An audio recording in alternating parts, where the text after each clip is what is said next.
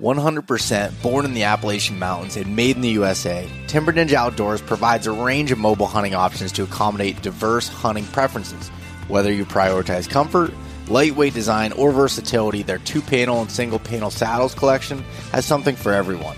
The Black Belt Nano is the lightest single-panel saddle available on the market, weighing in under a pound. The saddle is designed with the minimalist hunter in mind, focusing on lightweight functionality and breathability.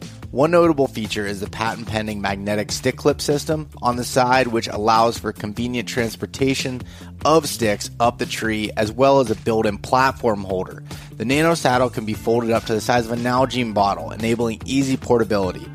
With a 4-way stretch material on the back for a comfortable fit, as well as strategically placed padding for hip pinch relief. You can use code EastMeetsWest to get free shipping on any Timber Ninja order. If you try it out and don't like it, send it back within 30 days for a full refund. Learn more at timberninjaoutdoors.com and sign up for their email newsletter for exclusive discounts and product drops. When it comes to optics, I get the same question over and over again. What are the best all-around binoculars? Well, it's tough to find something that works in every condition great, but after using a pair of Maven B1.2 10x42s, I think I found them. They feature an 8x or a 10x option, superior low light performance, tack sharp edge-to-edge clarity, a generous depth of field, and a silky focus mechanism. All of Maven optics have a lifetime no-fault warranty and hail from the great state of Wyoming. I've been using Maven optics since I bought my first pair in 2017, and I think you should test them out for yourself. Head over to mavenbuilt.com and use the code EastMeetsWest-gift for a free gift with any full-price optics order. Are you an adventurer looking to take your hunt to the next level? Then you're in the right place. Welcome to East Meets West Hunt with your host, Bo Martonic.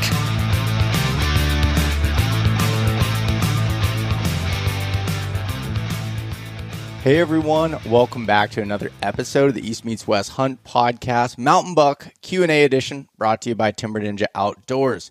So the way this podcast works is it's different than the normal weekly episode. So it's a short 10 to 20 minute episode that's answering your questions that you've submitted, and I'll sit here and answer them to the best of my ability based on the experiences that I've had and be able to explain it.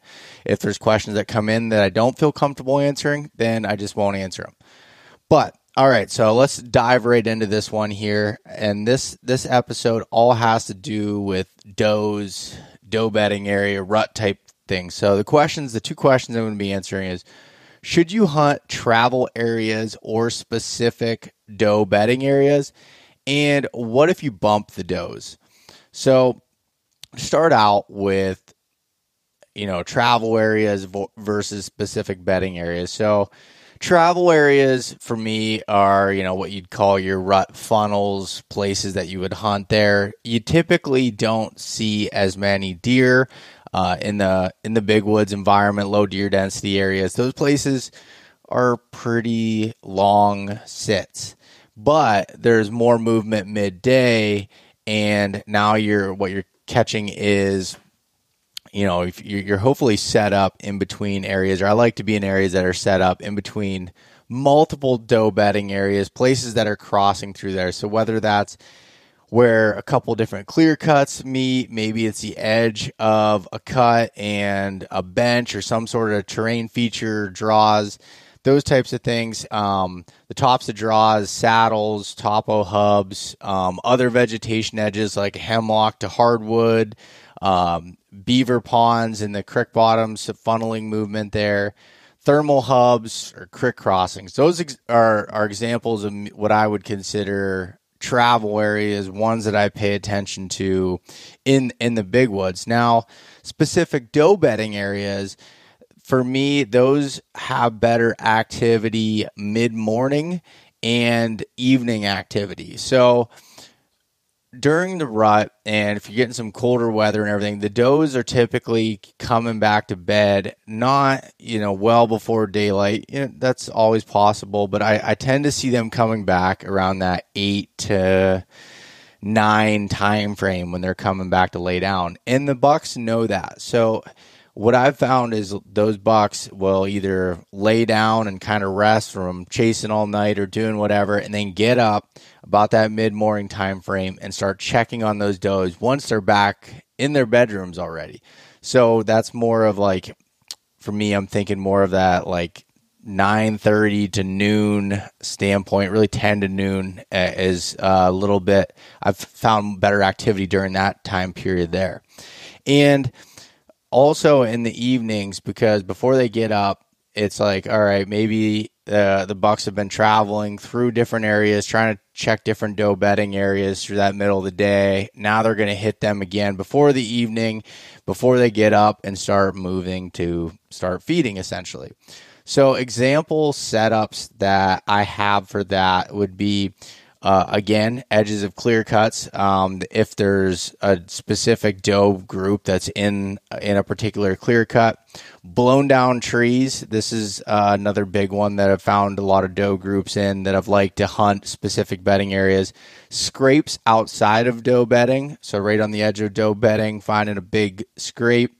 And really wherever you find does bedded, which can tend to be somewhat random at times. But at this time period, I like to find those areas. If I'm going to hone in on doe bedding areas around the thick cover. And so like if you were to ask me, like, what do I prefer, travel areas or specific doe bedding areas? Now at the beginning of the rut, or if I have historical trail camera information or historical just sightings in general of specific doe groups around specific dates, then I'm going to hunt those doe groups and I'm going to be really focused on that. Now, when it comes to I'm not really sure about that information, or just kind of in the phase where there's a bunch of lockdown bucks and you're waiting for one to get up and start cruising through, that's when I'm going to be more in those travel routes and covering that. But honestly, I don't think you can really go wrong with either of them. But for me, I think I end up, I guess if I were to put odds on it, I tend to spend more time in travel areas versus specific doe bedding areas because of the odds factor of them crossing to check these different areas versus throwing all your weight on one, especially if they've already come into estrus or you missed that window particularly.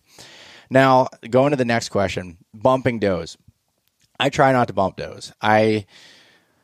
I'm doing my best to get in clean, not bump does out of the way, but that is kind of, it happens. It happens more often than I would like to admit, but I'm really not too concerned with it. So when I'm hunting a specific doe bedding area and I bump does out of there, it's like, okay, the bucks don't know that they were bumped out of it. They're not there at that specific time frame. So they're still going to check it. They're still going to come through. And I think you can get away with that for a couple days before it's like, okay, they're not there. The buck checks it. Nobody's around. He's gone. But, the late October time frame, mid-October, those bucks are going out at night or maybe some cold mornings, and they're checking these doe bedding areas well ahead of when they're actually coming into estrus, and then going back on that memory to go and check those places out. So bumping the does isn't the end of the world, in my opinion. So an example I have is in 2016, it was 2016. There was an area that I'd always find does bedded in these blowdowns, and it was down towards the bottom of the ridge in the very lower 1/3, almost into the creek bottom. And the only way I could get in there was I was going to be bumping does. And I was like, what do I do? Should I do this? And finally I was like, screw it. And I took my climber in there and went in and I climbed this tree in the downwind side of that specific doe bedding area and had one of the best days of the rut that I can remember, with deer checking that doe bedding area, coming through, and one really old buck that I really wish I was able to kill that day, but that came in right before dark checking that area there. So that was a pretty good experience. And I had blown all the does out of there at that point. So that was kind of the nature of it. And I've learned from that lesson and have had different occurrences since then that have led me to believe that I'm going to try to not bump does because I want to keep that area fresh for the season. But when you're during that rut time frame, and even though you may only get 2 good days out of it, what's it matter at that point? So that's my thoughts. Hopefully that helped you out a little bit with travel areas versus specific doe bedding areas and what happens if you bump does. So for more information on this topic, the podcast that came out earlier this week with Johnny Stewart and my dad and Mason Martonic, we talked about some of these specific ones, and you can hear their take on this as well. So hopefully that helps. If you like the podcast, please share it with your friends, family, anyone you think would be helpful, and leave a rating and review. If you have any questions that you would like to submit to this, please send it to my email, bo@eastmeetswesthunt.com. Thank you. Thanks so much for listening to this episode of East Meets West Hunt with your host, Bo Martonic. For more great content and to stay up to date, visit eastmeetswesthunt.com, Facebook at East Meets West Outdoors, and Instagram at East Meets West Hunt. If you enjoyed today's episode, please review and subscribe, and we'll catch you next time.